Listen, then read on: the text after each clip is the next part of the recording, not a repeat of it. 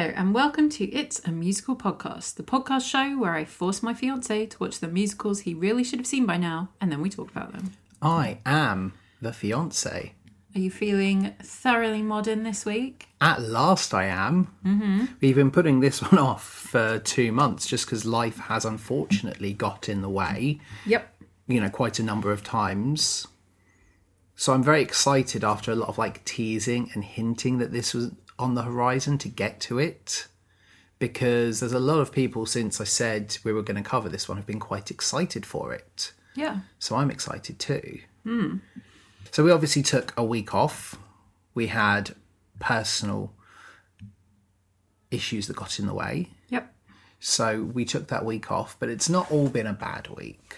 We were lucky enough this week to get a chance to go to the Nova Cinema for the first time in Woking. Yeah. Past it every time we go to the new Victoria Theatre. Mm-hmm. We've always meant to go in. What did you think of the cinema? It's really cool.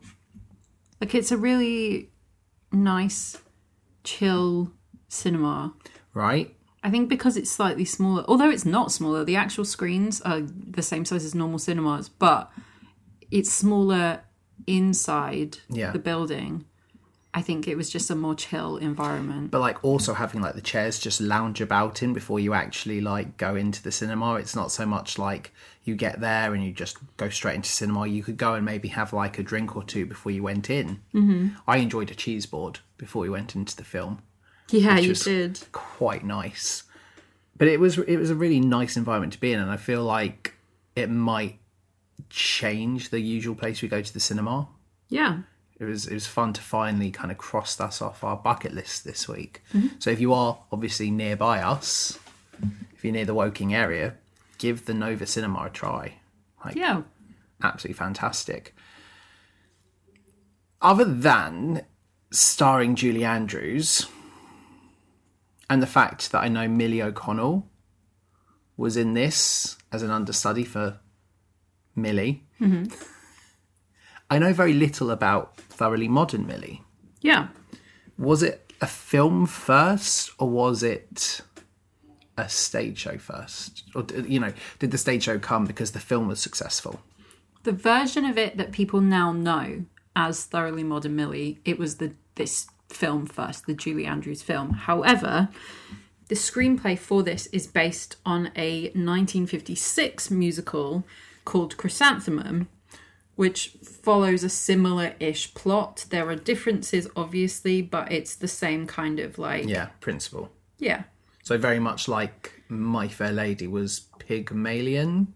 Yeah, in that kind of way. Yeah. But yeah, so we ended up with the film that we have. I don't really want to say anything about the plot because obviously you know nothing about it, and I think that's going to be hilarious for me to watch. Yeah, because it just said that on the blurb of the DVD, mm-hmm. it's Millie wants to find a husband and she's going to bump into these different people. Rich guys, yeah. Who will help her. And then she meets someone called Muzzy, yep. who makes the world of difference in bringing the couples together. Sure. So that's literally all I know about this. Mm-hmm. Which is I wonder if it's kind of like Waitress then, if you're you don't want to say much about the plot in the fact that the blurb really doesn't do it justice. Mm. Jenna is a down on her luck waitress until she meets her new doctor when life turns around. Yeah. So you're probably going to be surprised by this one, I think. I mean, what do you think the plot is other than that? Because based on that synopsis, I mean, in the same way as Waitress, like you say. To be honest, based on that synopsis, I'm kind of thinking something along the lines of My Fair Lady. Obviously, Julie Andrews was the originator of the My Fair Lady role. Mm-hmm. I wonder if it's that, but possibly an American version, because I'm pretty certain this is set in America. Mm-hmm. So is it just an American adaptation? And instead of rich man falls in love with the flower girl he meets on the street and pledges to improve her use of English. Yeah. Will it just be rich American falls in love? Because it said something like moving from the country to the big city. So does he fall in love with a country bumpkin type thing, Mm-hmm. And is that why she becomes thoroughly modern? because she goes from like backwards America to like this metropolitan girl. Well, I mean, it's Julie Andrews. Yeah, I know. But like she obviously can do the My Fair Lady thing where she can be a little bit less Julie Andrews, like a little less Mary Poppins. Like, does she start as Eliza Doolittle but becomes Mary Poppins, you know, through meeting this rich man in the city that transforms her? I feel like it's going to be very similar to My Fair Lady. Sure. Just based on that plot. But you saying... I'm sure there are people listening right now who are like screaming internally. Yeah, but then you saying that makes me wonder, like, okay, surely it's not going to be like that, and it's going to be much more like developed and interesting than the show I've just pitched. Because if it is what I think it is, it's not going to be a great musical to watch, because it'll be like generic story, you know? Yeah. So I'm hoping it's more than that, and it is just a case of the blurb hasn't done it justice. The blurb has certainly not done it Okay, justice at all. Cool, perfect. That's good. I'm excited. So, as you know from the DVD cover, we have Julie Andrews, obviously, Mary Tyler Moore, Carol Channing, and James Fox. Now, Carol Channing, you will recognise as being the original actress to play Dolly in Hello, Dolly. Yes. Also in Gentlemen Prefer Blondes. And you'll probably have seen a lot of her from vintage Broadway. Yes. And Carol Channing is also, like... kind of, well, yeah, but hit like, you know, Betty White levels, you know, in terms of like this really iconic figure. I you know, and obviously has like this tremendous, I think, vaudeville background. Yeah. Mary Tyler Moore, I'm not sure if there was like a Mary Tyler Moore show. You know how you had the Dick Van Dyke show? There was a Mary Tyler Moore show. Hilariously, she started on the Dick Van Dyke show. Cool. And then they gave her her own TV show. So I know that. So again, vaudeville-esque performer. Yeah. Very much of the era of Julie Andrews and Dick Van Dyke, I'd say. So you've got like 3 phenomenal women in this. Yeah, and Carol Channing specifically won a Gold Globe, and she was nominated for Best Supporting Actress for this movie. Cool. I know that this won an Oscar for Best Music, which is very cool. I don't know who James Fox is. Yeah. That name doesn't ring a bell. I don't know that you would know him from anything. He's very much an actor. Like, he doesn't sing his own parts in this. He has a voice double. Okay. Is it Marnie Nixon? No, it isn't Marnie Nixon. His name is actually William Fox originally, though professionally he's James Fox, but I don't think you'll actually know him from anything looking at it. Yeah, sorry. That's okay. I was going to say I didn't recognise the name.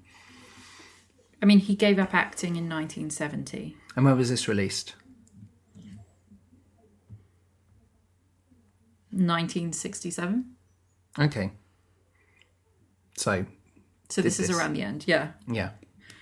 So, Ross Hunter, who produced this, originally wanted to make a film version of the stage musical The Boyfriend, which Julie Andrews had been a huge hit in previously. However, the film rights would have cost him $400,000. So he was like, not going to do that. I will make my own film. And he brought in Richard Morris to write the stage play, to write the screenplay, and George Roy Hill to direct. And from there, there's like very little information that I could find about much of the backstage stuff to do with this one, which presumably means nobody tried to kill anyone with a light. Yep, no which children is always a good thing. At risk. But it does have some controversy surrounding it because of some of the racist stereotypes that show up in this film. So, judging by the time era, similar to Annie-ish, I'm going to assume it's to do with Asian depictions. Yep. Okay. Yeah, so we have 2 actors who are playing Chinese characters who are both actually Japanese. Okay. Heritage-wise.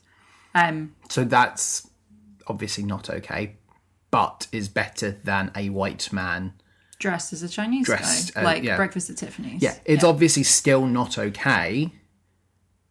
It's kind of like they've taken a huge step forward, but they're halfway and they've still got a long way to go. They took a step forwards and sort of swerved slightly. To Exactly. And I'm not condoning it, but it is definitely better than us watching it and seeing a white man with Breakfast at Tiffany's prosthetics on their face. So, I guess thank God for small blessings. So is that the controversy behind it is just they cast the wrong heritage for the characters, or is there more to it? It's mostly that. There's a few things in this that are not dealt with in a way that they would be if it was in a movie nowadays. Okay.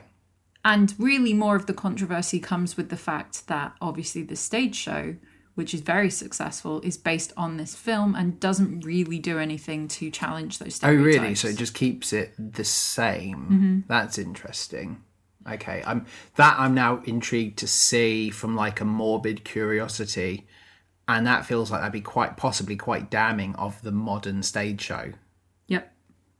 Okay. However, it does has generally good reviews. Lots of the critics were saying that obviously Julie Andrews is a delight. Moore is charming and Channing steals scene after scene in this enjoyable feature. People would say that it's delightful. And swell, which you will understand later. Okay. Lots of swells in the reviews.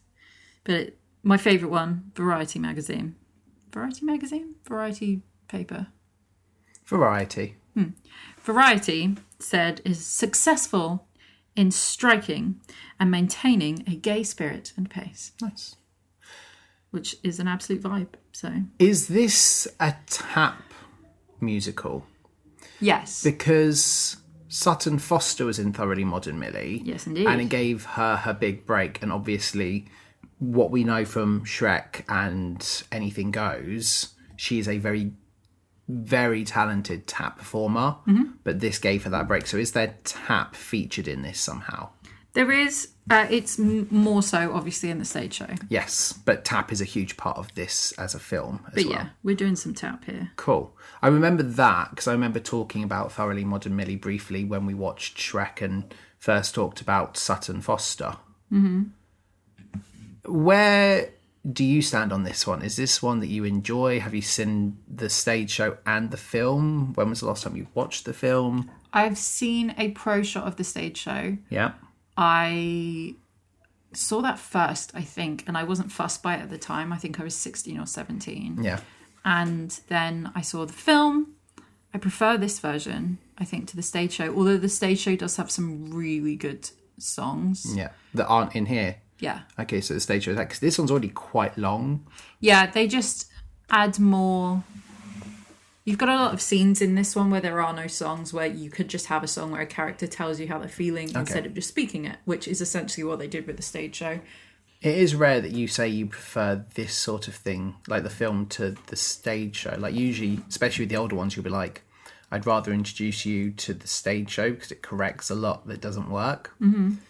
Well, the stage show won the 2002 Best Musical at the Tony Awards and was also nominated for book and score. Was it new then? Did it take 2002 for it to come out? Yeah. Wow, so there's a huge gap of time in between this then. Mm-hmm. See, would you say that this is definitely like a... You said you weren't that fussed when you saw it and you were around 16. Is this definitely one that you have to be older to kind of enjoy? Like, this isn't one that you would take a group of 15-year-olds to the theatre to see. Do you think this one, the pleasure in watching this film comes from being a little bit older? I think you need a more thorough understanding of the of the era. Okay. To sort of get this one, because it is a satire.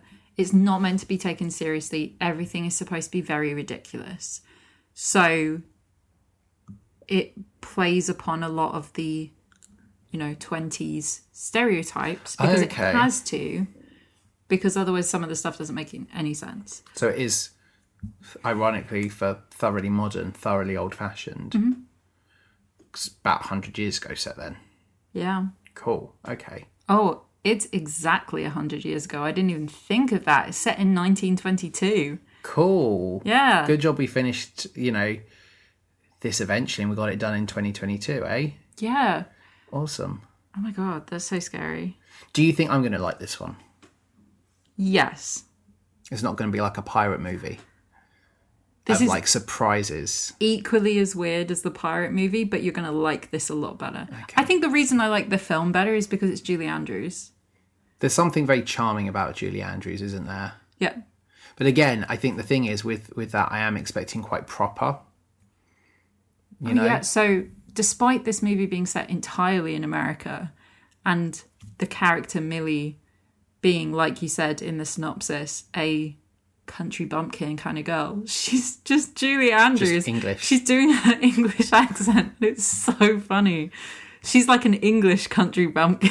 It doesn't make any sense. Awesome. It's great. I am excited to get to this one at last. After 2 months of putting off, it's time to head to 1922 and get modern thoroughly with Millie. Absolutely. We will be back very shortly after intermission.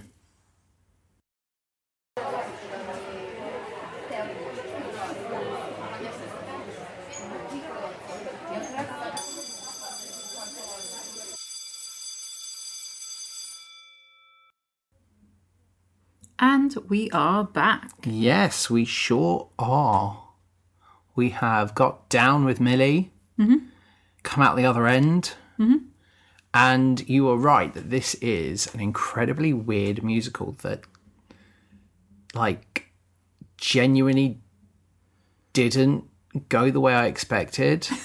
Like, it's still very much boy meets girl and girl meets boy and end happily ever after. However, the course of true love never did run smoothly. Or seemingly without white sexual slavery. Yes. And breaking the fourth wall. Yeah. That was very weird when that happened. Because I was like, what is this? Like, Julie Andrews constantly breaking the fourth wall. It's great because it's Julie Andrews and it's very personable. But again, it's that weird, like, Miranda face. Yeah. I think without this movie, there would never have been Miranda as a sitcom.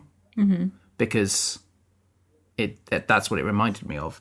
But, like, you have Julie Andrews look to the audience, and then you have, like, the old-fashioned vaudeville silent movie cue card that says what she's thinking. Yeah. Which, again, is a choice. And it was very weird, but I liked. Yes, the white slavery is very interesting. And also is very much not what you'd expect for, like, that group of people, like for white women. It's not something you typically associate with them. I mean, this is a real thing, obviously, that it's based on. Is it really? Yeah. I didn't know that. Like, when we had, like, the whole, like, you mentioned to me, like, before we showed this, like, once we'd done recording, you were like, right, so there's this aspect of it. I was like, okay. But You thought this was made up? yeah. No. Jeez. No, it's not made up. So, I mean, this is still a thing that happens today, I obviously. know. Yeah. And it's weird how it's handled in here, that it's, Extremely weird how it's handled in here. that it happens, but there's no real exploration of it. We just kind of see it in, like, the final act. With regards It's literally the first thing we open on. Yeah, it's like the paper thing. I guess before we talk full review, talking about the racist connotations, Yep. that for me, the worst bit really is whenever you see the characters and you have the Oriental-esque music. Like, that feels really uncomfortable. Yep. I don't think there's much wrong in terms of, like, the physical depiction. Like, obviously, outside of casting Japanese men as Chinese men, Yeah, not great. like, villainizing them obviously isn't good, but it also feels very much like what a lot of films did in the Cold War with Russians, and what Stranger Things kind of has continued to do. That you make them the bad guys, and they all have like the accents. Yeah, so in this movie, there are 5 non-English languages spoken. Yes. So we have German, French, Spanish, Italian, Hebrew, and Chinese. All of them, except Chinese, are actually spoken. And that was the other thing I was going to talk about. They're is fully just making random nonsense sounds that don't actually mean anything, which is equally bad. Yeah, and that for me was the final thing I was going to touch upon, is the fact that it is just not okay. Especially because Mrs. Mears is white. Yeah, so I've never understood, and from looking it up, I couldn't find anything about this.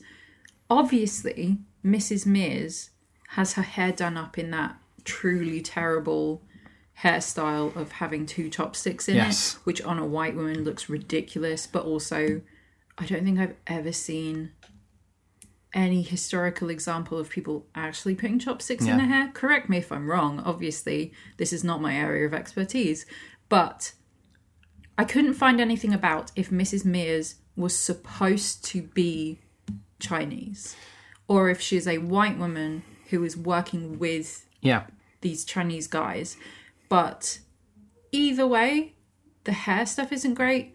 Her fake Chinese is terrible. Yes. But she is dressed for the rest of the time as a white woman. Yeah, and this is the thing, is it's not like you've cast a white actor and tried to use makeup and prosthetics. She is a white woman. She's like clearly a white who's woman. just adopted some of their culture for like... in the whitest way possible. In the whitest way possible. It's like when you have like the privileged white boys go on their, gap year and come back with long blonde dreadlocks. But it's still not okay. Yeah. It never reached like the Annie levels of really, really uncomfortable. Obviously, it's still uncomfortable because it's not okay, but it feels very much in line with, again, the not okay practice of the way Hollywood has adopted the dangerous foreigner motif. Yeah. It's still not okay, and as a practice shouldn't happen. But it doesn't feel like this one's as, outside of the really damaging, use of their language, the casting, and the odd bit of music, it doesn't feel as horrible as Annie did for me. Yeah, Annie was pretty bad. Because you don't have them doing like stereotypical kung fu as well. That is true. They do feel they're not. It's like the bare minimum, isn't it? I know it's the bare minimum, and they're not really fleshed out characters. They are villains. They are henchmen. They're not fleshed out. They don't get much development, but they also don't have names. No, and that's the thing, is this film could have done so much more to develop them, but it also could have done a lot more to harm them. Should we be congratulating it for No, doing we're not. the bare minimum? Probably No, we're not. We're not. I'm not congratulating it. I'm saying that I can see why that is a critique of this. Yeah. And I'm thankful it wasn't as bad as I thought it was going to be when you said it to me. However, the fact that modern versions of this stage show don't change this is not okay. There's nothing wrong with, them still being the villains, but more should be done to develop that. Yeah, definitely. So, we start with a really lovely overture. Yep. Our DVD version of this, we have a graphic that accompanies most of it. That just has like the Thoroughly Modern Millie logo. Most of it until the last minute of this overture, and then the screen was just black. Just like Funny Girl. Funny Girl. And we're like, oh no, is it broken? Has our DVD broken? We're going to have to delay Thoroughly Modern Millie again. No, I don't know they why. They just all do this. I don't know why that happens. I like the overture, but I think it's very long. When you look at the fact that this is like 2 hours and 13 minutes, that is a very long overture, and I could imagine people getting quite bored in the theatre, unless you were seeing like a really prestigious orchestra do this. Like when we saw the My Fair Lady back in July, you have like this amazing orchestra doing it that you could just listen to them for ages. Yeah. But here it just goes on a little bit long. And we get, you know, some weird melodrama villain music as we then go into the very old vintage Universal logo. And then the first thing we hear is this squeaky wheel. Squeak, squeak, squeak, squeak. It's so irritating. It is, and we hear it a lot, but it goes outside hotel room at 12:10. And we hear somebody singing a song on a ukulele. Yep. And we just see this gloved hand with this bottle of like something and a rag, so it's like ether or something. It's chloroform. Yeah, and they put this person to sleep, knock them out, and then they cover them in like a potato sack, put them in this hamper, Yeah, it's the laundry basket. and wheel them off. And the villain goes into the lift. The lift doesn't work, so they keep pressing the button. They have to kick it and eventually start tap dancing their way down. Which at this point is a very weird choice, but as the film progresses, won't be so weird. Because we see that the only way this lift works is with tap dance. Yep. Which is, I guess, where this show has got the tap dance reputation. And this is when we get the papes saying white girls sold into slavery. Yeah. So we kind of have like, we've just seen an example of that. And we now see that this is a big problem. And then we meet Julie Andrews, who breaks the fourth wall immediately.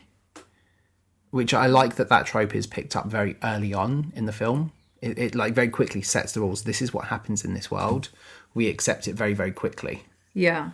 Because it is quite jarring. It's probably not something that would have been done much of in this era of Hollywood as well. So it's a really bold choice. And it works, I think, really well. You know, the bits here where she like looks at people, especially like the other women in their beads, and she looks to the audience and she's like, oh, their boobs are so flat, so their beads hang as they should. Yeah. You know, it's punctuated really well, and the same threads are really nice. I think this film has a very good like female gaze. Yeah. Just because, like, I don't know if this would pass the Bechdel test, because a lot of what Julie Andrews talks about is wanting to marry her boss. And I don't ever feel like they have, you know, between her and Dorothy, many conversations that don't revolve around that. Miss Dorothy. Miss Dorothy. Well, okay. Her and Miss Dorothy don't have many conversations that don't revolve around men. Yeah. Maybe it would. Maybe with Muzzy, you know, talking about the great things she's accomplished, it could.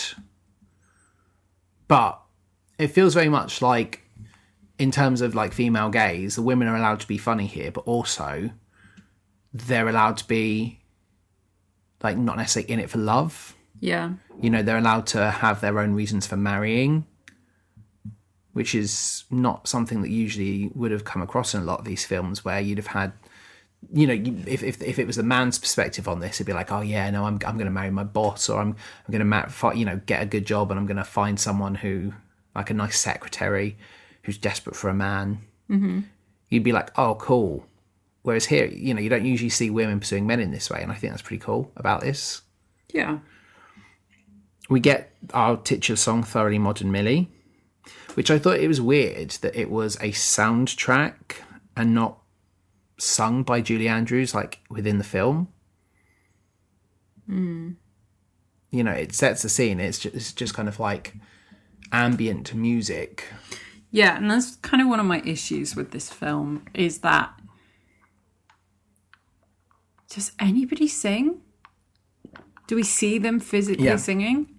Yeah, Because a lot of the songs are like internal monologue songs, and the way they chose to do that in this film is to have it be clear that it's the character singing, but they're not moving their mouths. Yeah, so Tapioca is done there and then. Yeah.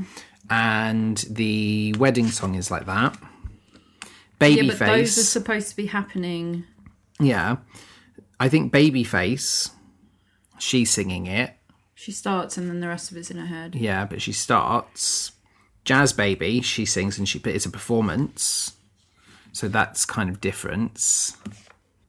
It is a very good point, because you've said that we wouldn't cover Disney film,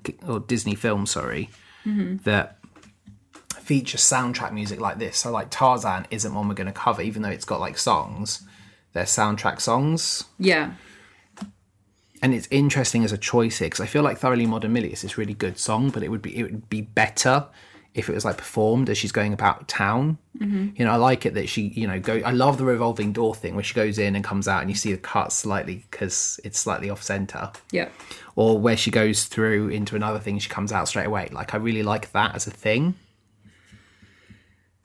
But it would be nice if it was a proper musical sequence. Yeah. That's true. I like the bit where she's like obviously looking at all the different women. She's like, I'm going to make myself stand out a little bit more.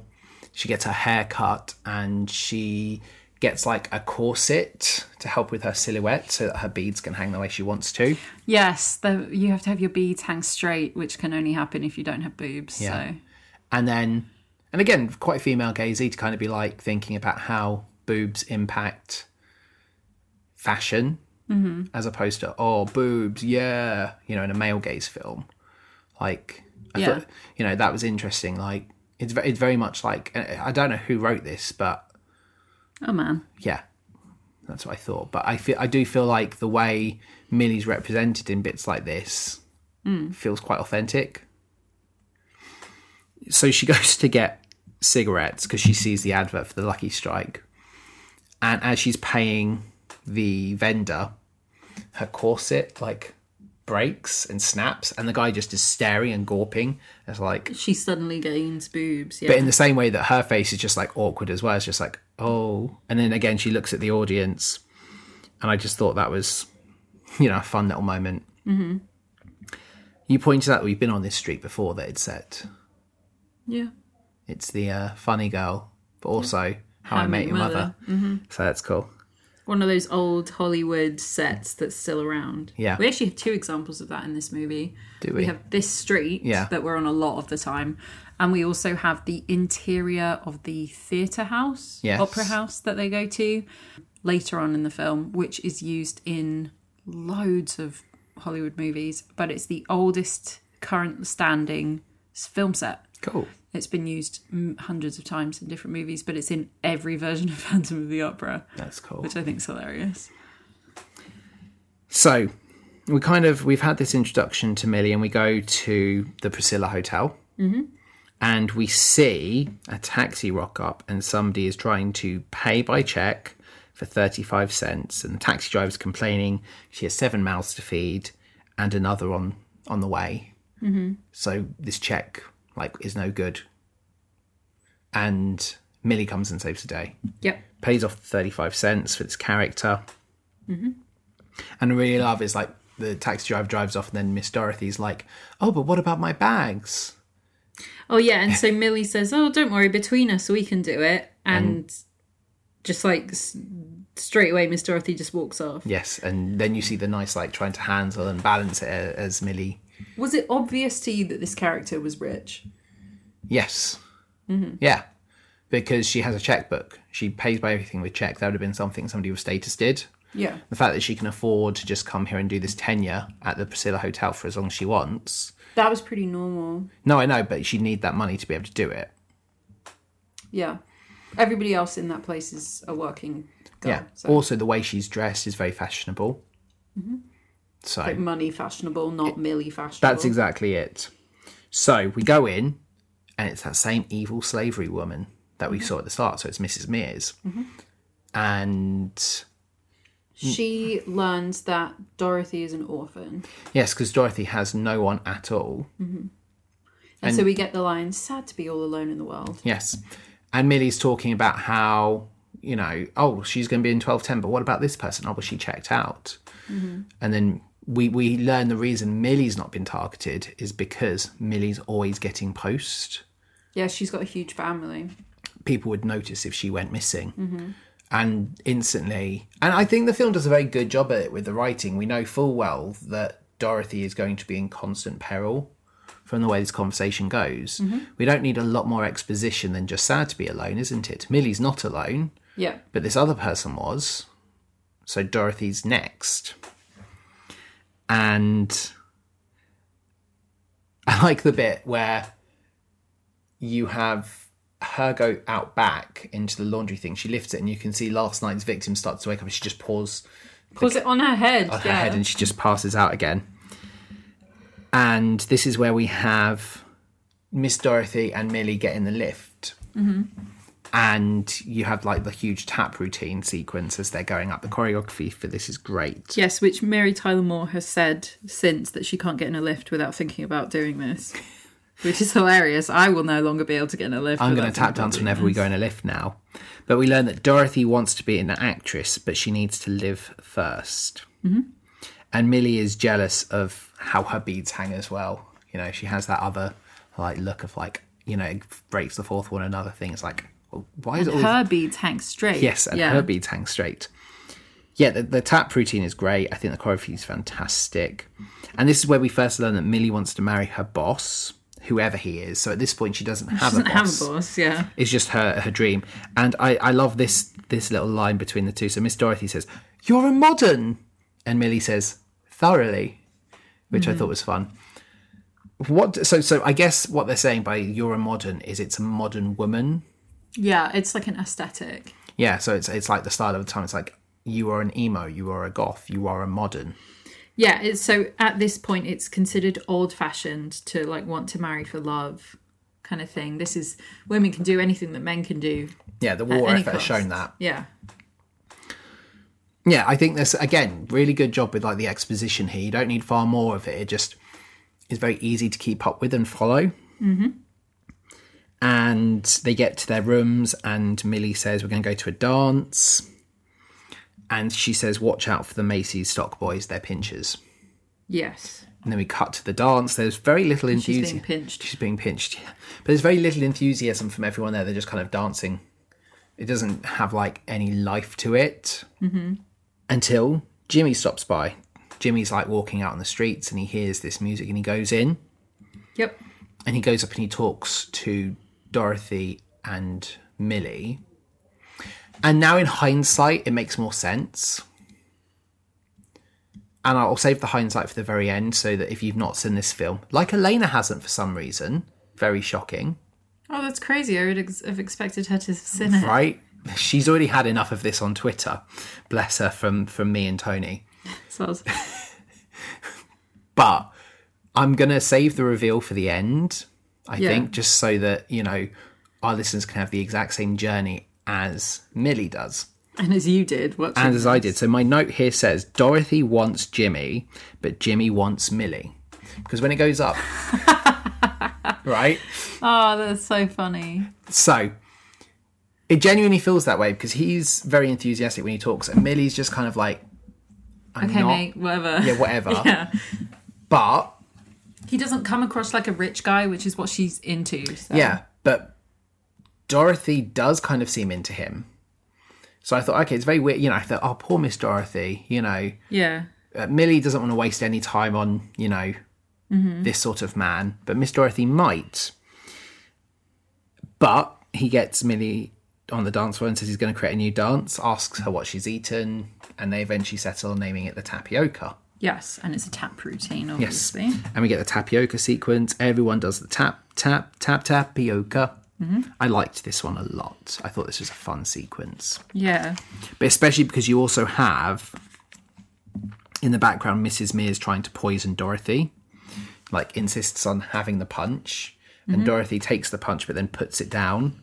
And Mrs. Mears is trying to figure it out. And she's like, no, you can't drink this one. Can I drink this one? And then loads of people just put their drinks down. And you just have Miss Mears staring at it going, which one did I put the drug in? Yep. And yeah, it's just a really fun sequence. The cutting back to Mrs. Mears and the cutting to the dance. I really like this one. Like, you can see that Jimmy has brought life to this world, but there wasn't any before. Mm-hmm. And he talks about how he sells paper clips. He's in the steel industry. He never says that he sells paper clips. He just says he works with paper with clips. steel. And Millie's like, oh, like paper clips. And he's like, yeah. Sure. But he does talk later on about wanting to be the paperclip king, so he does kind of go with it. Yeah. I like the bit where Mrs. Mears stops the music and says, right, it's time to go. Mm-hmm. And Millie joins Jimmy on a... Cinderella time. Yep, Cinderella time. Millie joins Jimmy on a terrifying drive. Mm-hmm. And again, quite interesting because we see like the green screen of them driving. Yeah. And then we see like the first person perspective, like the point of view shot as they're driving, and like crazy like weaving in and out and cars having to stop for them, which is a really interesting shot for this time. Like it really does put us in Millie's perspective. Yeah. You know, she talks about how dangerous it is. She doesn't have to drive. And he's like, oh, go on, you drive for me. He sits back with his arms and Millie's face is like, ah. Yep. But then they get down in the car. Mm-hmm. I assume they don't go all the way. She's a thoroughly modern girl. So they probably do go all the way? I always kind of took it that they did. Because they have this bit, she's talking the whole way and they'll duck down and she'll come up. Well, it starts with him ducking down, then she keeps popping up, he follows, and they're in different places. Well, you have a bit where he's like, is this okay? Yeah, and she's like, I'm a modern. Yeah, for sure, I'm a modern. And he's like, oh, I've never been with a modern. Mm-hmm. Yeah, I read it to mean that they go on all the way, but it doesn't really matter if they have. Mm-hmm. And he says, well, as long as you're not marrying your boss, until you marry your boss, you know, we can do this. And she's like, yeah, why not? Yep. And you know that there's a little bit there between them. You know, their dynamic is really good with each other. And, you know, I'm always like, right, we'll see more of Jimmy. I know he's not like a one and done character just to kind of show her like progression to her boss. I know that he's going to stick around. Stick around. So we see the next morning. He says, this 20th century, as they're driving, this 20th century, I hope I'm up for it. I like that. But yes, we see the next morning. She's got a list of all the interviews that she's been to. Because she can type 40 words a minute. She's very highly sought after. Yes. And she comes highly recommended. Because she's applying to be a stenographer. Yeah. Which is a secretary. Mm-hmm. By nowadays standards, I guess. But she has this list and you can see that she's crossed everybody off of it because you've got a guy who's already married, a guy who was like cheap or something like that, and then a guy who's a pincher, so she's crossed him off. Yeah, and she's not having much luck, bless her. And then the last one she goes to is Trevor Graydon. Yes, which is like a trust fund place. Yeah, sure. I'm not really sure what he does. Yeah, he plays golf. That's probably all I can tell you. I like as you go in and you see all these old stuffy ladies that very much are not as modern as Millie, and they're all kind of glaring at her as she goes up there. That's one of the things that they flesh out a bit more with the stage show is that these people have a little bit more personality to them. Yeah, fair enough. Yeah. I do like the bit as she opens the door and you just get the hallelujah. Yeah, because he's hallelujah. I thought it was brilliant. And again, very female gazy because it's the kind of objectification of the man character. Mm-hmm. And it's not as seedy as how women are usually objectified, but is a nice little joke that we wouldn't usually see the women doing. Yeah. We get Babyface, which I think is brilliant. Mm-hmm. I love the bit that, like, he's like, oh, yes, you know, we'll get you to have a trial shift and take some words. And she's so distracted by everything he's saying and, like, just watching him. The bit where she talks about, like, oh, I love your trophy. I play baseball too. Or I play golf as well, actually, because it's a golf trophy. Mm-hmm. You know, it's very good. And I especially love, in this sequence, the juxtaposition between her calm poise in the room with him and then this like frantic energy when she's outside getting everything. Yeah. But she is good. She's not like a liar. She's not faking it until she makes it. She is as good as her recommendations say she is. Mm. And she already just owns this office and gets it done very quickly. Yeah. I thought it was a very good sequence. I do like when she stamps her hand though. Yeah. Yeah. She's going so fast. Yeah, she's not perfect, but it's nice. And then we do get our swell, our first of the film. And that's, I now again realise in hindsight, that could be a drinking game for this film. Drink whenever someone says swell. Yep.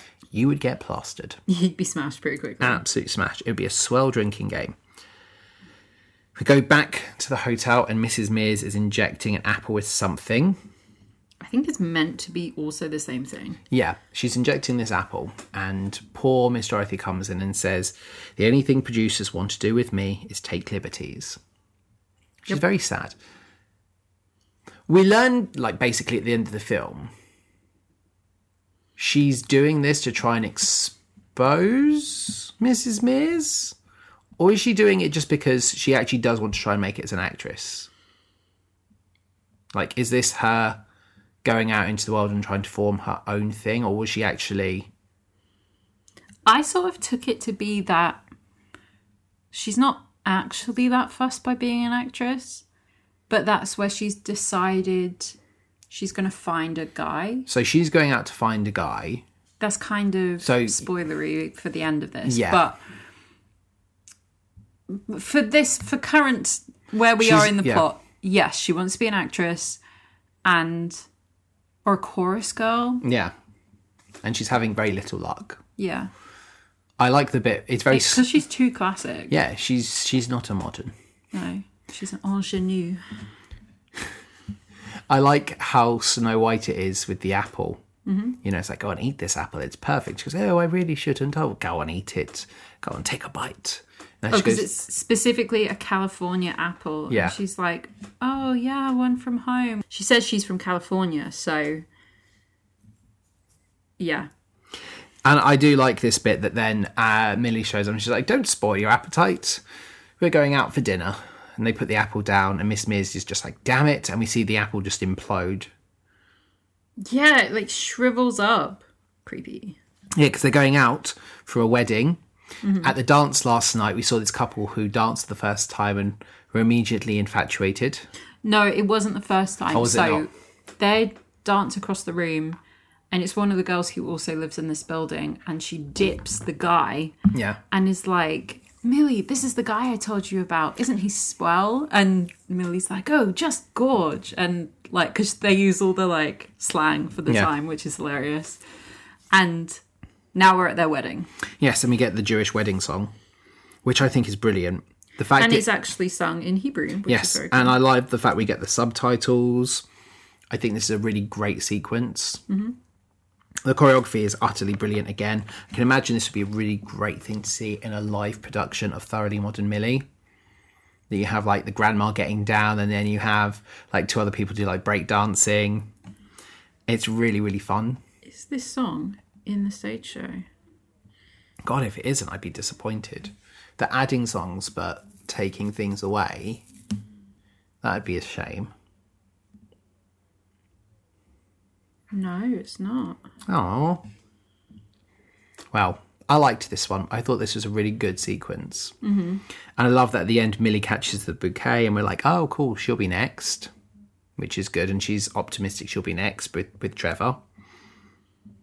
Weird, though, that the subtitles carry on into the next scene. Yeah. And then you were like, have we had subtitles the whole film? I don't even remember when they stopped. But they continued. It was halfway through this scene. So I watch most things with subtitles on because I find it easy to concentrate when I can read and watch at the same time. But this is one of those moments where, because I always have the subtitles on, I was like, have they always been on? Yeah.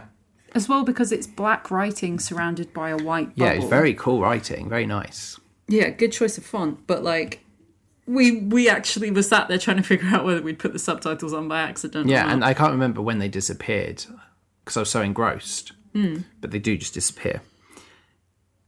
Jimmy and Millie are talking on the phone, and then you've got Miss F. I can't remember her full name. Who? You know, the one with the elbows? Miss Flannery. Miss Flannery is listening in and is like, A, you're wasting no personal calls on business time, but also here's... So they make a plan, they're going to go have a date. Oh, he rings and is like, hey, Mill, have you married your boss yet? And she's like, no. But yeah, they plan for this date, and then she says at the end, still going to marry my boss.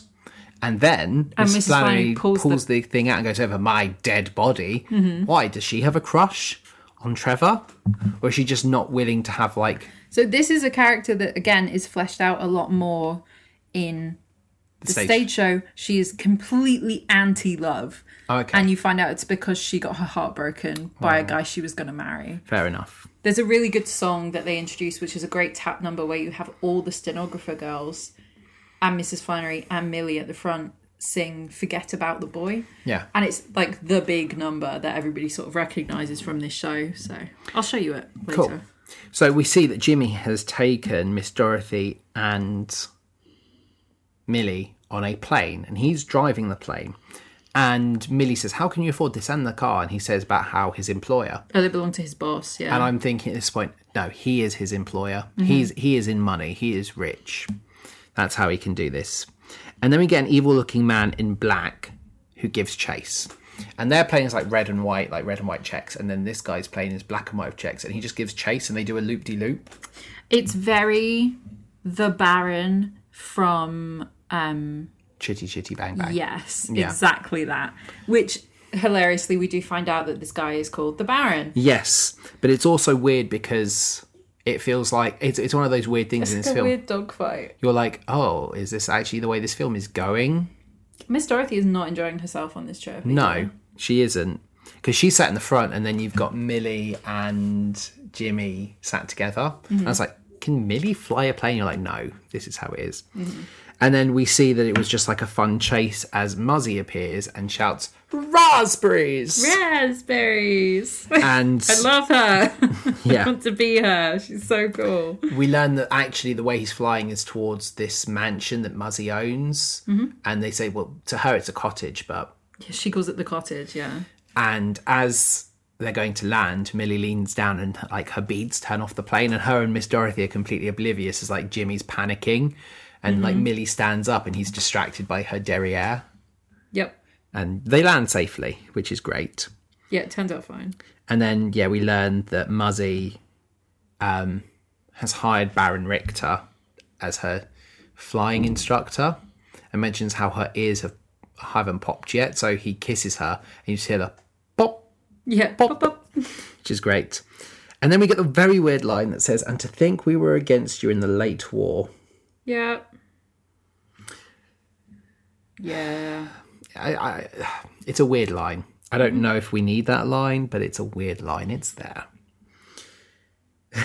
As they're in the car back to the mansion, Muzzy does magic and she pulls an ace of hearts from Millie's ear and says that love is very near. Yeah. And I was thinking, well, yes, because Jimmy's there. And Millie just thinks of Trevor. But again, this scene is weirder knowing that Muzzy has pulled this. And it's like, oh yeah, did you know that love is near? Hint, hint. Hint, hint. Nudge, But it's nudge, weirder yeah. that Muzzy's doing it, and we'll talk about that in a bit. We cut to the party that night. It's very Great Gatsby. Full of excess, as the early Roaring Twenties were. Yeah, there's a great line about how the bathtub's still half full of gin, so like help yourselves. Because obviously it's prohibition. Yeah, it was that Prohibition era. Which doesn't apply to rich people, but obviously. No, it doesn't. But Millie feels unworthy in her plaid dress. Mm-hmm. Whereas Dorothy looks like great. And Miss Dorothy is like, where did you get this from? She goes, oh, I just rang for it. Rang for it. And of course, again, makes sense. And we'll get there in a bit. But she also looks shocked to get a kiss from Jimmy. And Millie looks jealous. Oh, Dorothy, yeah. Yeah, because he kisses her on the cheek. He says, I love you to her. Yeah. Oh, because she calls the other woman... Out, yeah. Out for her rudeness. And he's like, oh, I love you, and kisses her on the cheek. And she looks shocked. Millie's like, can you not? Yeah, and I was like, okay, so there's going to be like a will they, won't they romance, like a little love triangle here. Mm-hmm. And then Which generally I don't have time for in a movie. No. But in this, I quite like the confusion and miscommunication. Yeah, which usually I hate miscommunication because it's just like, just talk. Just talk to each other. But here it kind of works. Because you understand the miscommunication at the end. Exactly. Muzzy's about to make her singing debut after only 5 days of practice. Yep. She's a natural, and we get Jazz Baby. Which was not written for this film. It was an existing song. Okay, already. cool. We have a creepy dance instructor who keeps going, Yeah. Who is this guy? So weird, because we've seen her dancing with him, and he's just going, yeah. Yeah. And we'll see him later on again going, yeah. It's so weird. So weird as this funny little throwaway character. There's a lot of throwaway characters in this that we meet once and just have this weird idiosyncrasy about them. Yeah. Well, he's like a specific dancer. He's in a lot of like movie musicals. His name's Anthony Dexter. But it's a super creepy. Yeah, it's very creepy. I like the bit where she does the xylophone dance. Yeah. She's standing on the xylophone and she like, tap dances and it makes the noise. makes the xylophone But noise. the worst bit about it and the best bit about it at the same time is how unlikely it is. And it's especially funny when like she gets off and the musician starts playing it again and you can't hear it. Yeah. Like, are her shoes really louder than his instrument? Muzzy then plays a prank on Miss Tremaine, which I think was funny. She talks about how nice the ring is and it's like, oh, is it new? And she looks at it and it does like the old like clown flower trick of sprays water.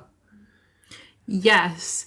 And poor Millie is like, oh, I thought it was real. And Muzzy is like, oh, it is. I just had it hollowed out. Yeah, just for something like Rich this. people things. And then Miss Tremaine is complaining about how her mascara's run onto her Paris dress. And Millie gets a bright idea and she knows how she's going to solve this. So a few scenes ago, we didn't talk about it, but... This hurts me. Yeah, a few scenes ago, Miss Mears is trying to take Dorothy. To drug Miss Dorothy, but Millie Millie's- interrupts her. And then she says, "Oh no, I'm just cleaning up a stage." She goes, "Wow, you're such a hard worker. It's nearly midnight and you're still going. Your work ethic is amazing. What are you doing? I can barely see. What have you used to get it out? What is that?" And she goes, "Oh, it's soy sauce." She goes, "Wow, can't even see a stage. Soy sauce. Soy sauce. Soy sauce." Yep. So she's now got the perfect thing to get rid of this stain. Soy sauce. And we hear a scream as Miss Tremaine comes out and you see this huge soy sauce blotch. And poor Millie is humiliated because she's like, I wasn't trying to be I silly. really thought it would work. I really thought it would work, you know. And she goes off. There is a weird Chinese man in the background of this scene the whole time. His name is T. T, yes. So we have T in the background of this whole scene. He doesn't actually do anything other than put me on edge, knowing what I've seen already of Miss Mears and her two laundrymen. Yes. He doesn't do anything, and he doesn't do anything untoward, but he's just kind of in the shadows. But everyone kind of goes off, and Jimmy follows Millie, who is humiliated, and they share like a loving moment. He talks about how he wants to make Millie his employee, then they can marry. And he says, Yeah, that is cute. he says, "I like you, by Jingo," which I really like. By Jingo. And they then go back to the house because he says, "Well, you've got to stay here because that's where we're staying. You know, I can't fly this plane. I've been drinking." And Muzzy tells Millie that moderns don't cry. She's been having like a lasso training with someone, like the rope training. Yeah. You know, moderns don't cry. And she talks about marrying for love and that appearances can be deceiving. You know, if you clearly love this person, you should marry them instead of not marry them. Yep. And she says, "Follow your heart. Follow your heart." Yeah. And obviously at this point, were you just thinking that, wow, this woman likes to interfere? Yeah. Exactly. But, you know, she's talking about this because, like, yes, she married rich, but she didn't marry this person because he was rich. She actually didn't know he was rich until they were married. She just fell in love with him. Yeah, she said he didn't come across as a Rich man. millionaire at all. Yeah. She thought he was stealing things. Yeah, so it's nice. And we get Jimmy. You know, this song's all about how Millie wants a piece of that Jimmy pie. And she gets changed. And again, we have this nice bit. She goes into the cupboard to get changed and she stares at us as she shuts the door. Yeah. She's tapping in the cupboard and comes out and she's in like her negligee. She puts on the thinnest bit of fabric for... Yeah, she goes to the window and she's got like a vest top, pyjama top and loose pyjama trousers. And then she's like, "Ooh, it's chilly."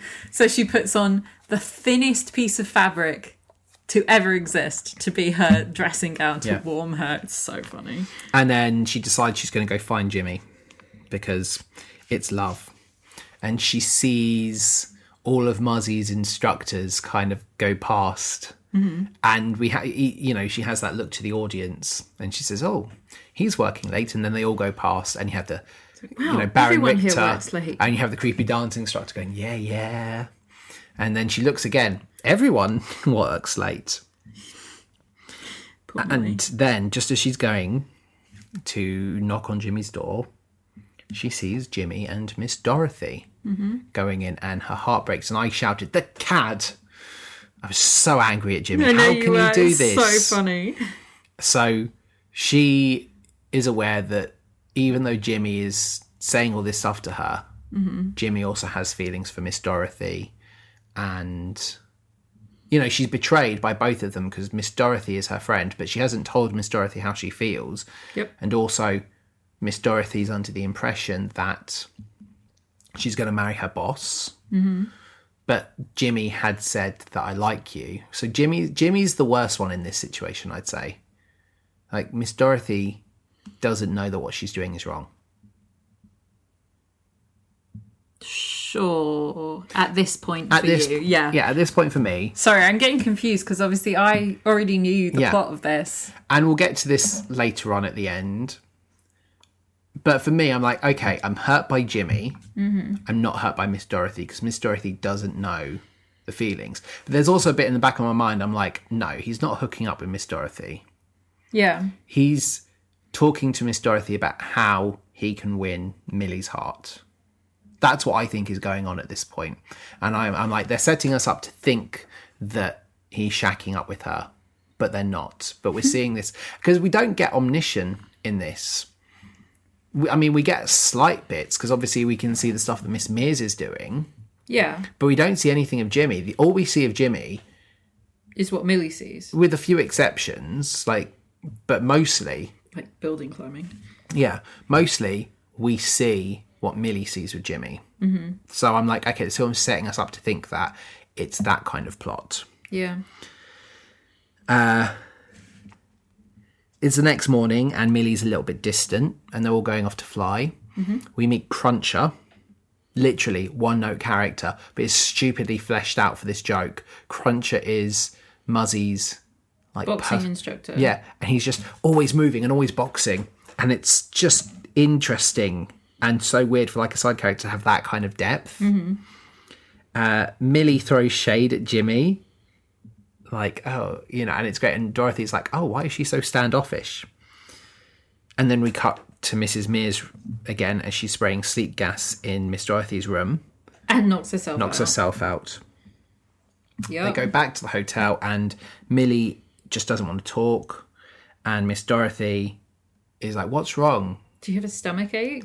And then they're sat tapping in the lift. And it's really fast tapping to try and make it go up faster, which I like. The tempo of your tap affects the lift's function, yeah. And she's trying to get Dorothy to come clean. And she's like, "Dorothy, have you got anything you want to tell me?" And she's like, "No."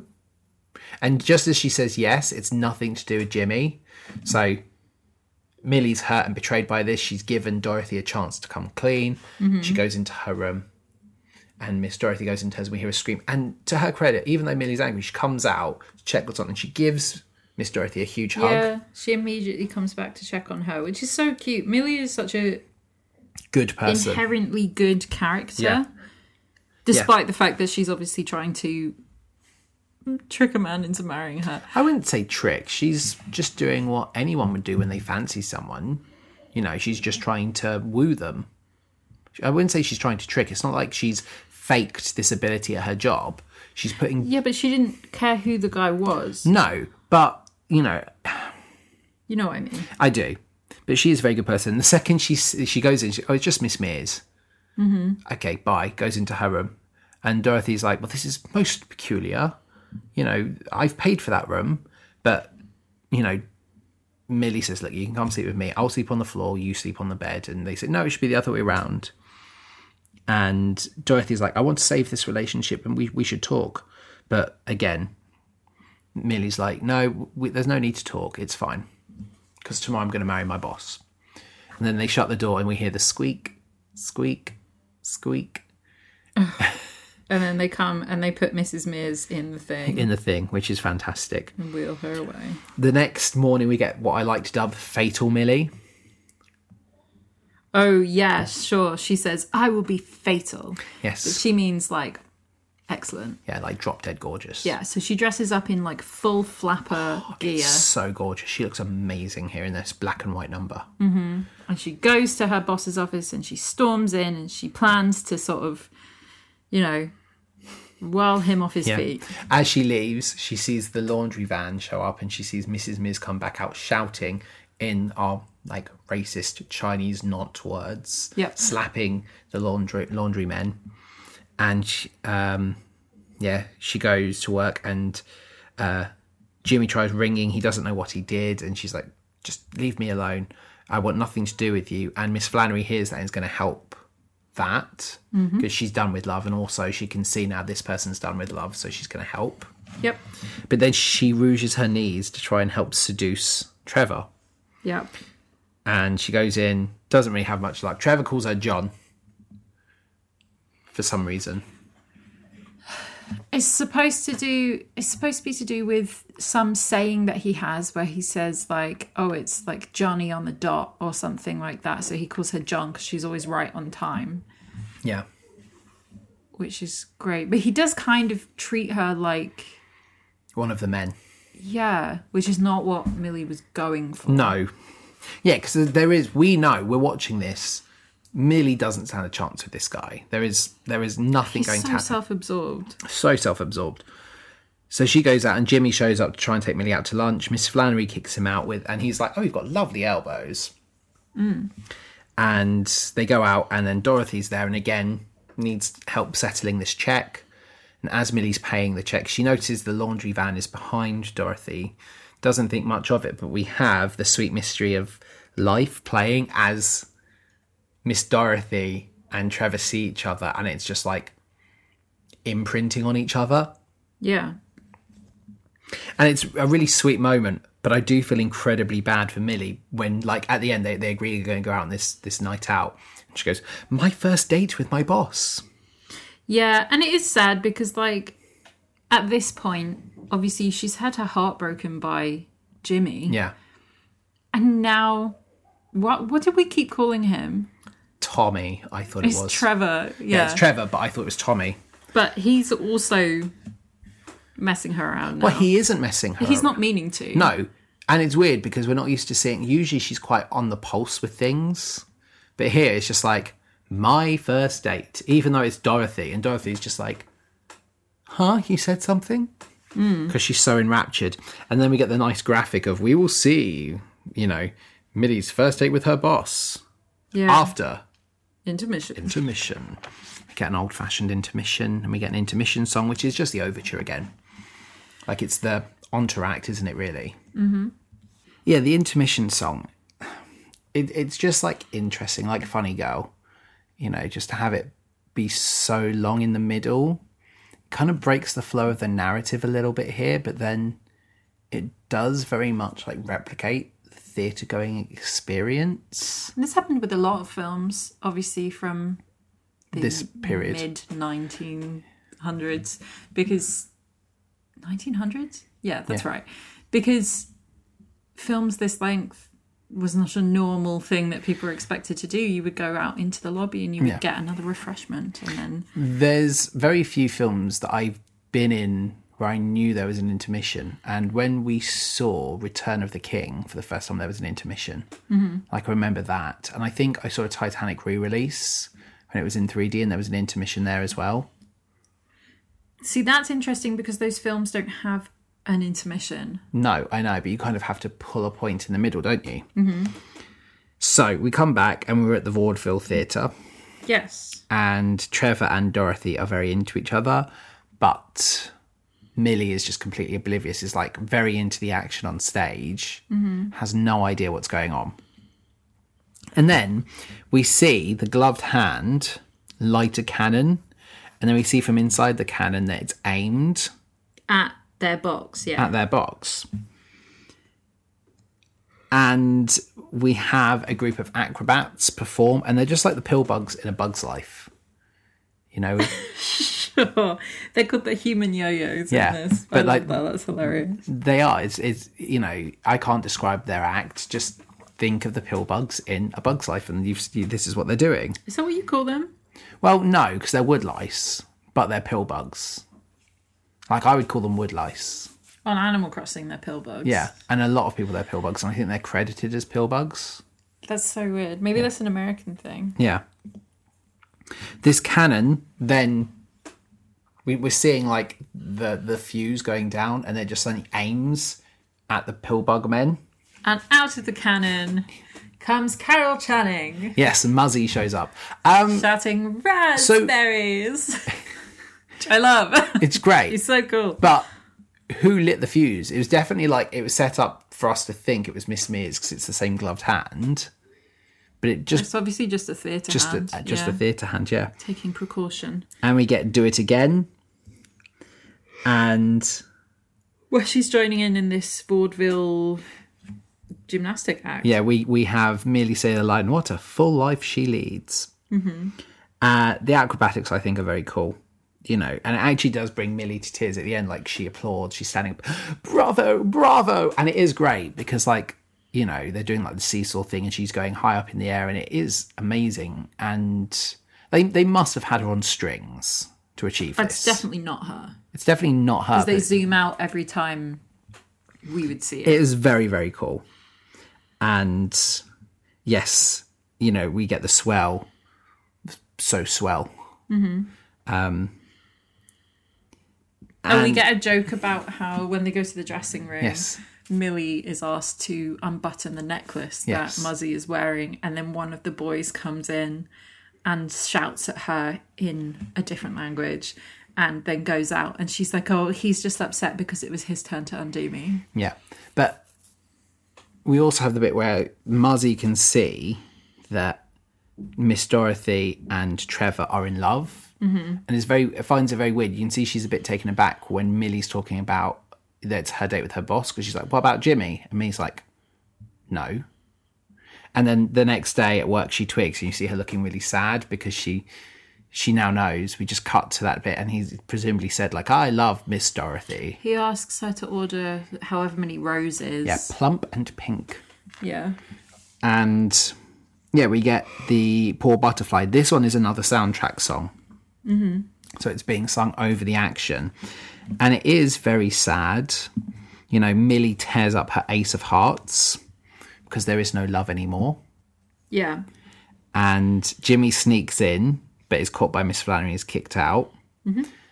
And then he breaks the fourth wall. The only other character in this, he breaks the fourth wall as he looks at the audience because he's got an idea. Yeah. He climbs the building. Like, he's actually climbing the building. And this is the one time that we see Jimmy doing something outside of Millie. Like, Millie usually sees the things. And I do really like the soundtrack music as he's doing this. I think it's very, very cool. Yeah. It's very, like, melodrama, very vaudeville.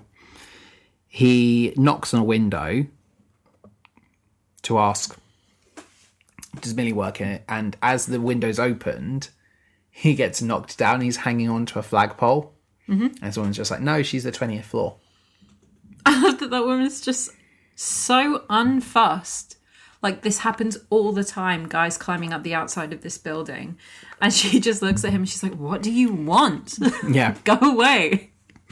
And I love the bit. So he starts climbing and he sees a gargoyle and he says, why, Judith Tremaine, fancy meeting you here. Mm-hmm. Which I thought was funny. And then his glass is full. But he keeps carrying on. He sees Trevor. He keeps going on and he knocks for Millie and they struggle. And she's like, push. And then she falls out the window and he stares out. She's holding on to the thing, yeah. She's holding on. And he runs downstairs. Miss Flannery gives chase. But he saves her. And they agree to dinner together. And it's really, like, romantic. So they're embracing. Mm-hmm. And she says that she's leaving her job. Her boss is no longer available. And they kind of go back and forth where she's like, surely you should be disappointed because Miss Dorothy is no longer free. And it's like, why would I be disappointed? And she's like, oh, you're so heartless. You're just awful. Yeah. But they agree to their date.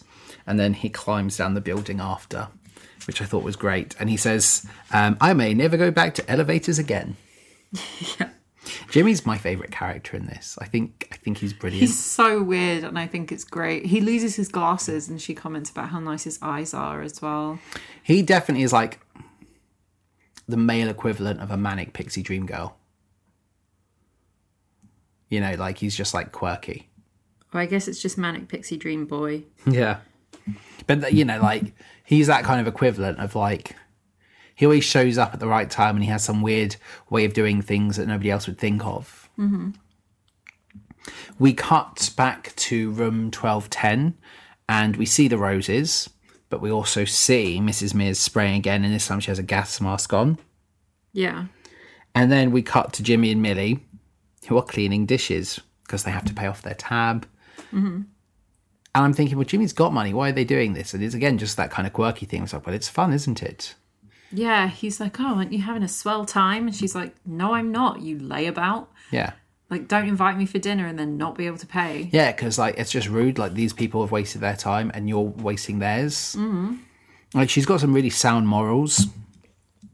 Yeah. She's told to take mugs downstairs because they haven't got any. So she goes downstairs and she sees Trevor. Yeah, this is the, like, nightclub section of this restaurant.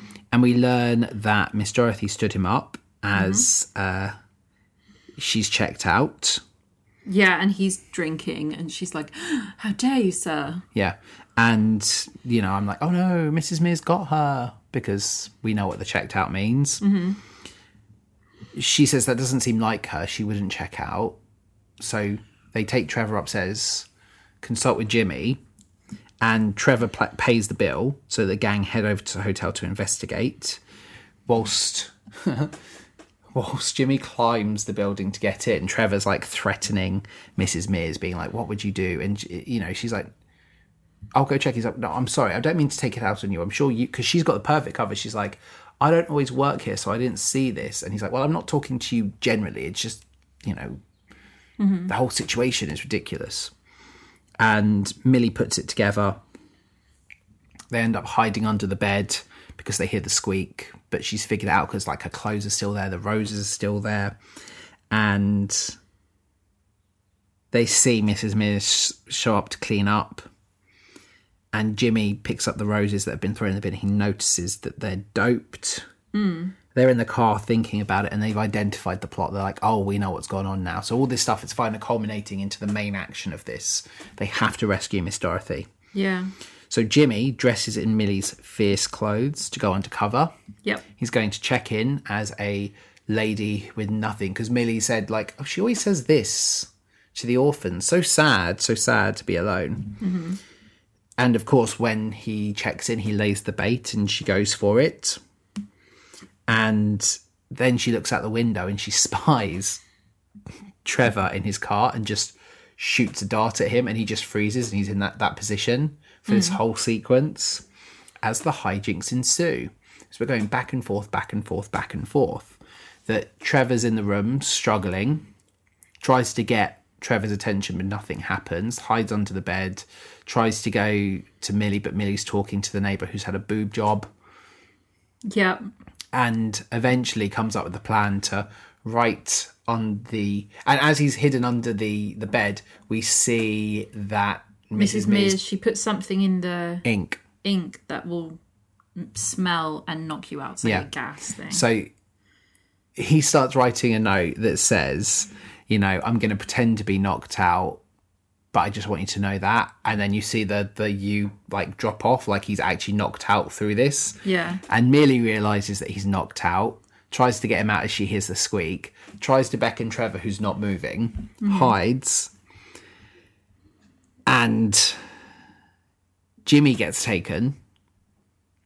So she rushes downstairs and she says to Trevor, don't let the laundry truck get away. You're letting it get away because he's not moving, because he's got the dart in his neck. He's paralysed. Yeah, and she hasn't realised yet. And then he falls forward and she's like, oh no, what's going on? And the horns beeping. And Mrs. Mears is on the phone to someone to say, get rid of this guy. Yeah. And then she looks out and sees that Millie's driving the car away. So she goes running out. Yeah, chases after. And yeah, Millie drives and she just misses Jimmy. Eventually she follows them to, I guess, like Chinatown. Yeah. And you see, she's so close and you see they go into like an area and they shut the door. She misses him. Mm-hmm. And they put Jimmy on the bed next to Miss Dorothy. And this is a really questionable bit as well, because one of the goons puts his hands out like he's going to grope this unconscious Miss Dorothy, but stops. Because the other one, like, clicks his tongue at her. Yeah. Yeah. That is the one thing about them, like, really is unnecessary. Like, I don't need to see that. I mean, if anything, this whole plot is unnecessary. No, I know, but we've got to have something. And the idea of, like, them being, like, sold into slavery gives some kind of stakes. Yeah. But I just didn't need to see, like, the guy actually being, like, licking his lips and going to grope. Mm-hmm. And then dashes off to presumably wash his hands and come back later. Yeah. But Miss Dorothy wakes up, finds Jimmy, tries to wake him up, but can't, so she tries to escape. Meanwhile, Millie's trying to act coy and act natural in front of these women who are smoking, and she can't. Like, so she tries smoking. Mm-hmm. And it's getting really funny. It is very Miranda. Like, I feel like that as a show makes a lot more sense to me of, like, where Miranda's comedy has come from. They're talking to the audience. They're talking to the audience, but also trying to be casual and, like, flick the cigarette and it all comes falling out and she lights and then she's coughing. Mm-hmm. She throws the cigarette in and we see... I tell you what I like is that you see it in Chinese and then it just flashes with what it says in English. Yeah, which the modern version of that is subtitles. It is modern subtitles, but I like the way it's done here because it happens twice. And we see it's like firework factory and we see all the fireworks going off. And that the fireworks are in the same area that these white women are. Because we've seen the cages, we've seen them all chained up. Yeah. So everyone's leaving. Millie gets in. She finds Miss Dorothy. They rescue Jimmy. Millie's also untying and uncaging these women so everyone can escape. Mrs. Mears is like in a taxi desperately trying to get there. Trevor's been covered up with like a rug because so he isn't seen. Because he's asleep. Yep. And then they drive to Muzzy's for help. Mm-hmm. And they get to Muzzy's. Muzzy's like, it's all going to be okay. Everything's fine. Trevor's now got like a little plaster on his neck from where he's been darted. And then Miss Mears is there and she shoots another dart in him. Yeah, he gets got again. He's so useless. He is very useless. T shows up and is like, I think you better come with me. He's got a gun pointed. He's like, oh, let's go up and join the others. And then they do Mrs. Mears does the racist karate chop to the back of his head. She bows to him and then he bows back Yeah. and then she karate chops him, which is just so dumb. Yes, but at least it wasn't one of her henchmen doing it. That's true. You know, it's still cultural appropriation, but it's better than the alternative way of doing this. It's still not great. It's still not great. But then we have like the big fight scene. Muzzy saves the day. It's like a recreation of the gymnastics thing from earlier as well. They're all jumping on benches and throwing each other about and stuff. And the entire time, Miss Mears is just standing there. Yeah, and it's great because like you have one bit where like the gymnastics happens, so one of the henchmen goes and the henchman gets slapped by Mrs. Mears and goes back into the fray. And then it happens again, and before he can get to Miss Mears, he staggers. He's like, no. I'm going to these guys who are attacking me. But it culminates to them both sat on like a seesaw, them jumping up and them like flying up into the air, colliding, and just heap on the floor. Like those two goons are definitely dead. Yeah. Oh, I also wanted to say that when we saw them taking Jimmy, they tap danced their way down. Oh, in the lift? And then they just kept going. Yeah, I thought that was cute. I liked that. I thought that was really nice. As a like everyone knows you have to tap dance to get the lift. It was a funny little moment. And again, it wasn't like a racist dance or anything. They were just like tap dancing. They're doing the same tap dance. Exactly. So I thought that was nice. So yeah, they have this huge like bit where they're all just doing gymnastics and all like posturing to this fake audience as they do it, and they're having a great time taking out these guys. They finally subdue everyone. Mrs. Mears tries to shoot and it's a bang gun. Yeah, and then Muzzy gets her with the rope. And she falls into the water, like, of this water display, and presumably just drowns because... No, she's just sat there and she, like, spits water out. And then not Mrs. Miz, then Muzzy says, because we hear sirens in the background, and she says, "Oh, my law instructors are here to help," which is great. Because she calls all of her guys her, like, something instructor. So her dance instructor, her flying instructor. Yeah. And then they're all getting prepared, so they're here for the night just to relax. And, you know, Millie's doing the exact same running around that she was before. She's dressed up in her negligee, and she's going to go see Jimmy. And again, Jimmy's like, "Miss Dorothy, come on." And then, not just Miss Dorothy, Muzzy is there. as well. And she looks angry. Millie looks angry, so she goes in to confront. Yeah, she was upset when it was just Dorothy, and then she sees Muzzy's there and she's like, "Okay, this guy's weird." Right, so she goes in to confront, and this is where we learn. No, she goes in to confront and is like, "Do you not have any shame, both of them?" And he's like, "Yeah, you want to join?" Yeah. And she's like, "What? No." And then this is where we learn that Miss Dorothy is not a love interest. No. Because she's Jimmy's sister. Yeah. And Muzzy is their mother. Well, stepmother. Yeah. Which is great, because I'm looking at this going, oh my God, that's so brilliant. And basically that they're just like trying to get about the world. It is like kind of that gap. Muzzy's basically like, "I married their dad for love and not for money, and I wanted that for them too, because like fortune hunters were chasing after Dorothy. Jimmy had all these social climbers after him, so I sent them out into the real world to find people to truly love them." Yeah. And so Jimmy's like, "Oh, you want to marry me?" And then we get the worst bit of this film. Well, yeah. Which is just like the quick... Millie being like, "I'm throwing away all my values. Yay!" Yeah. And it is, because it's just like, what can I get for you? Oh, a checkbook would do greatly. And no. So I kind of like that joke where she's like, "I'm done paying for stuff for you guys." Yeah. So... But it's also one of those, like Dumbo, like Alice, it just happens very quickly at the end. Mm-hmm. Like, this is such a deus ex machina. Yeah. They were like, it's almost like we didn't know how to end this film. Yeah. So let's just conveniently say that they were siblings and they can get married, you know? But everyone gets married at the end. You know, Millie and Jimmy, Dorothy and Trevor. And Muzzy marries a guy. Yeah, marries a guy. Yeah. Which is great. And yeah, end of movie. Were you very shocked? I did like the end reveal that Jimmy and Dorothy were siblings.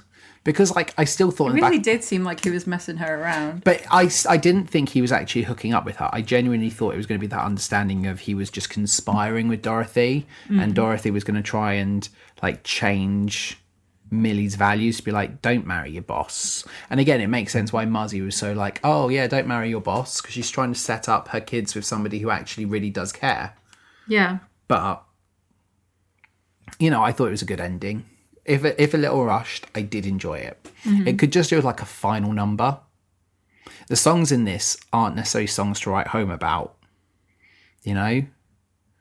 Yeah, I do think they are better in the stage show. Yeah. But, like, I like, you know, Thoroughly Modern Millie. Yeah, that's my best song. Is it? Yeah, that's my best song. I do like Tapioca, and I do like the...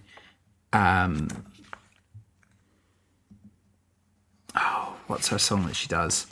I like Babyface, and I like the Jewish Wedding Song. Those are all Julie Andrews ones. Yeah. But my skip song is Poor Butterfly. I agree. / Jazz Baby. Oh, I love Jazz Baby. I like Jazz Baby, but again, I just... It's at that point where it's kind of like... The film is very long, and it's at a point where, like, my attention started to drip a little bit, you know? So at that point, I'm just kind of, like, a little tired. Yes, that's it's fair. good. It's not my skip song. My skip song is Poor Butterfly, but, you know, Jazz Baby is close. Because I think there are better Carol Channing songs as well in this. Oh, no, I love Jazz Baby. I think my skip song is the Tapioca. Really? I like the Tapioca. I thought it was nice and lively. I just don't think I'd listen to it. Fair enough. Tap, tap, tap, tapioca. I liked it. I thought it was good. I mean, the MVP in this one is absolutely Julie Andrews. Oh, of course. Because I don't know. My MVP might be Carol Channing. Carol Channing is good, and especially with the raspberries. Raspberries. But I just think it's such a different side of Julie Andrews than I'm used to seeing. Mm-hmm. And you can see like just how like she isn't just Maria/Mary Poppins. Yeah. You know, she is a phenomenal actor who really can show multiple different sides. Mm-hmm. You know, like Victoria, obviously she was my MVP as well there, but the difference being, you know, she's far more seasoned then, that you kind of expect that she's got a legacy, she can poke fun at herself. To see her quite early in her career, hot off things like Mary Poppins and Sound of Music, and she's doing a role like this, and she's still really endearing when she's pandering to this audience, I thought was really good. Yeah. Carol Channing's great, and Mary Tyler Moore is great as well. Like, the three of them are absolutely brilliant. Mm-hmm. But I think Julie Andrews she makes Millie such a likeable character when she could be quite unlikable at times. Yeah. Which role would you want to play? Because you've got a lot of choice this week. Probably Millie. Yeah. I think she's really fun. Yeah. She's such a bold character. Yeah, and I'd want to play Jimmy, but I think there's a lot of charm to Millie, and she's different than a lot of other characters we've seen. Mm-hmm. You know, in a lot of female-led musicals, she's very different, and I really appreciate that. Yeah. Especially for the time period. Yeah. Over on Twitter, where I put out a poll, 22% of people said they've never seen it. 8% of people say no, forget about the boy. 14% of people said it's okay, and 57% of people said yes, do it again. We heard from a few people. So Jenna Jo at Pittsburgh Gal 89 hasn't seen it, as is the case with Elena. Hasn't seen it, really want to. Got a response from Tony at Theatre Flashback saying, what? Definitely need to put this right and quickly. Mm-hmm. With a gif of Julie Andrews staring and breaking the fourth wall, which now makes sense to me. Yep. At Exit_music said, one of the first musical movies I remember seeing. I probably watch it twice a year. The bonkers story has elements that don't age well. Luckily, you get the joy that is Carol Channing. Just last year, I finally scored an original vinyl of the soundtrack, and it is a prized possession, which sounds amazing. Yeah. And definitely spot on. Elements of the story haven't aged well, but, you know, it's not as offensive as other films we've seen. Laura Jane Thompson at Lausiette Jane says, the plot was so unexpected. Being a first-time watcher, I had to check I was watching the right film during the first scene, and the plot twist at the end, didn't see that coming. I finished it thinking, what did I just watch? But I loved all the main characters. I'd watch it again, which I agree with. Like, I would watch... We were both sat there like, what is this film? I would watch this again. I did enjoy it. And it does make me want to see the stage show a lot, actually. Mm-hmm. And then Tony at Theatre Flashback 1, very excited for us to be covering this, says, yes, at last. So happy for you both. I absolutely love this film. Yes, it's a bit overlong and could do with editing, but you can't lose a single shot of Dame Julie. Julie and Mary Tyler Moore tap dancing in the elevator to make it work. It's priceless. I always want to do this whenever I'm in a lift. That's my favourite scene in the whole film. Yep. We will absolutely be doing that in any lift we go in from now on. Mm-hmm. So many wonderful moments in this film to mention. Carol Channing saying raspberries is iconic. I need to watch this again immediately and then catch the stage show whenever possible. I'm jealous that you're seeing for the first time. Enjoy. Julie singing at the wedding is hysterical. Cherry Bim Bim. Mm-hmm. I gave this one 4 stars because I did really enjoy this one. Yay. I think, you know, it's very difficult to give something like 4 marks when you do have bits that have aged poorly. Mm-hmm. You know, I'm sure if I watched this for the first time when it was released, it would have been a 5 star. Now you're like, the music in the background, the casting choices, doesn't all work. That's very negative connotations. Yes. Yeah. But I did really enjoy this one. For me, it's 4 stars. I really, you know, yes, there's a few bits I was like, felt myself slumping, but it did a really good job at like grabbing me back in. Awesome. So yeah, how did this one age for you? I mean, did you enjoy watching it again? I did enjoy watching it again. I haven't seen it, like I say, since I was a teenager, and it's nice to know that Julie Andrews hasn't let me down. Yeah, absolutely. Not that she ever could. we have a full schedule for the rest of the year now. We have sat down, we've decided what we're going to be covering for the rest of the year. So starting next week, we're going to be in our spooky season. We're going to be covering Zombies 2. We're then going to the New Victoria Theatre in Woking to see Bat Out of Hell. Yep. That episode will be coming out on Halloween. And then something you're very excited for. On the 7th of November, we're going to cover Ride the Cyclone. Yeah, I'm so excited. On the 14th of November, it will be The Second Star in Straight On Past Midnight. I don't know how the quote goes. It's Peter Pan. Does that hurt you a little bit? A lot, yeah. What's the quote? Second star to the right and straight on till morning. Okay, cool. That's what we're doing. Disney's Peter Pan. It's not even the good Peter Pan. On the 21st of November, we're going to be talking about the 2022 movie adaptation of Cyrano. And then another 2022 movie adaptation is Netflix's 13. Yeah, which I've already watched. And you have thoughts. We've left it a while because it is new, but it's been out a while. We've left it a while deliberately, but I'm kind of at that point where I'm so intrigued because I feel like we've had a really positive year. I was looking at every musical we've watched and look at all my so we're going to watch all the bad ones now. Well, at the end of the year. You know, I saw this one and I thought, and 13. Cyrano got good reviews. It's quite it didn't. It's quite high on Rotten Tomatoes. No, it didn't. It's quite high on Rotten Tomatoes. It's why I saw it. On the 5th of December, we're going to start our end of year wind down with our Christmas celebrations. This year, our old-fashioned Christmas musical is going to be Holiday Inn.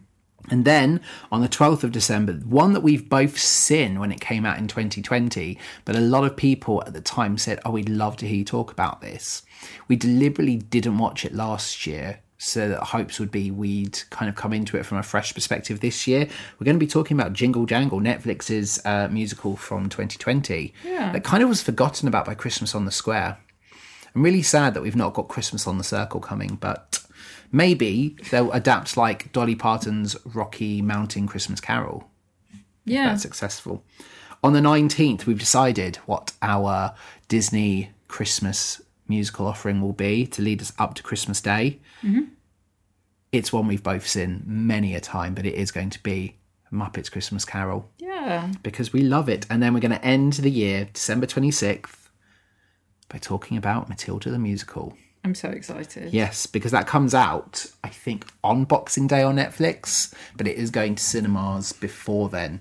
So our plan is to see it at the cinema, have that one ready to go in the bank. Yep. Give people a chance to see it and share some thoughts about it, and then launch it the same day it releases. But we are also hoping, like last year, to do another year in review episode. We had some great interactions from a lot of people, and you can go back to listen to our 2021 in review if you don't know the format, where we're going to talk about our top 10 musicals that we've watched over the year. I will be posting a list up on Twitter and Instagram for you to all refer to. But again, get in touch with us. Send us your highlights of the year. Some people sent them via audio format to us on Gmail. It's a musicalpod at Gmail. Some people posted on Instagram their lists. Let us know your favourite musical that we've covered this year. It's not your best episode of ours, it's your favourite musical. I'm looking forward because there's been so much live theatre this year as well that we've talked about. Yeah. So me this year, I've been far more organised. After every episode, I've posted what we've listened, if it was live, what year, if it's a Disney, but also my star rating. So much more organised. I'm very excited to talk to you about that. As always, you can get involved in the conversation over on Twitter and Instagram at It's a Musical Pod, or drop us an email, itsmusicalpod@gmail.com. You can subscribe to us on a multitude of good podcasting platforms. We're available on Apple Podcasts, on Spotify, on Google Podcasts, on the Amazon Music app under the podcasts section of the library. You can find us on Stitcher, Good Pods, and our OG host Podbean. And if you like the show, share it with a friend, subscribe, and why not leave us a review? But until next week, where we start getting spooky, we will see you same bat place, same bat channel. Have a magical musical Monday.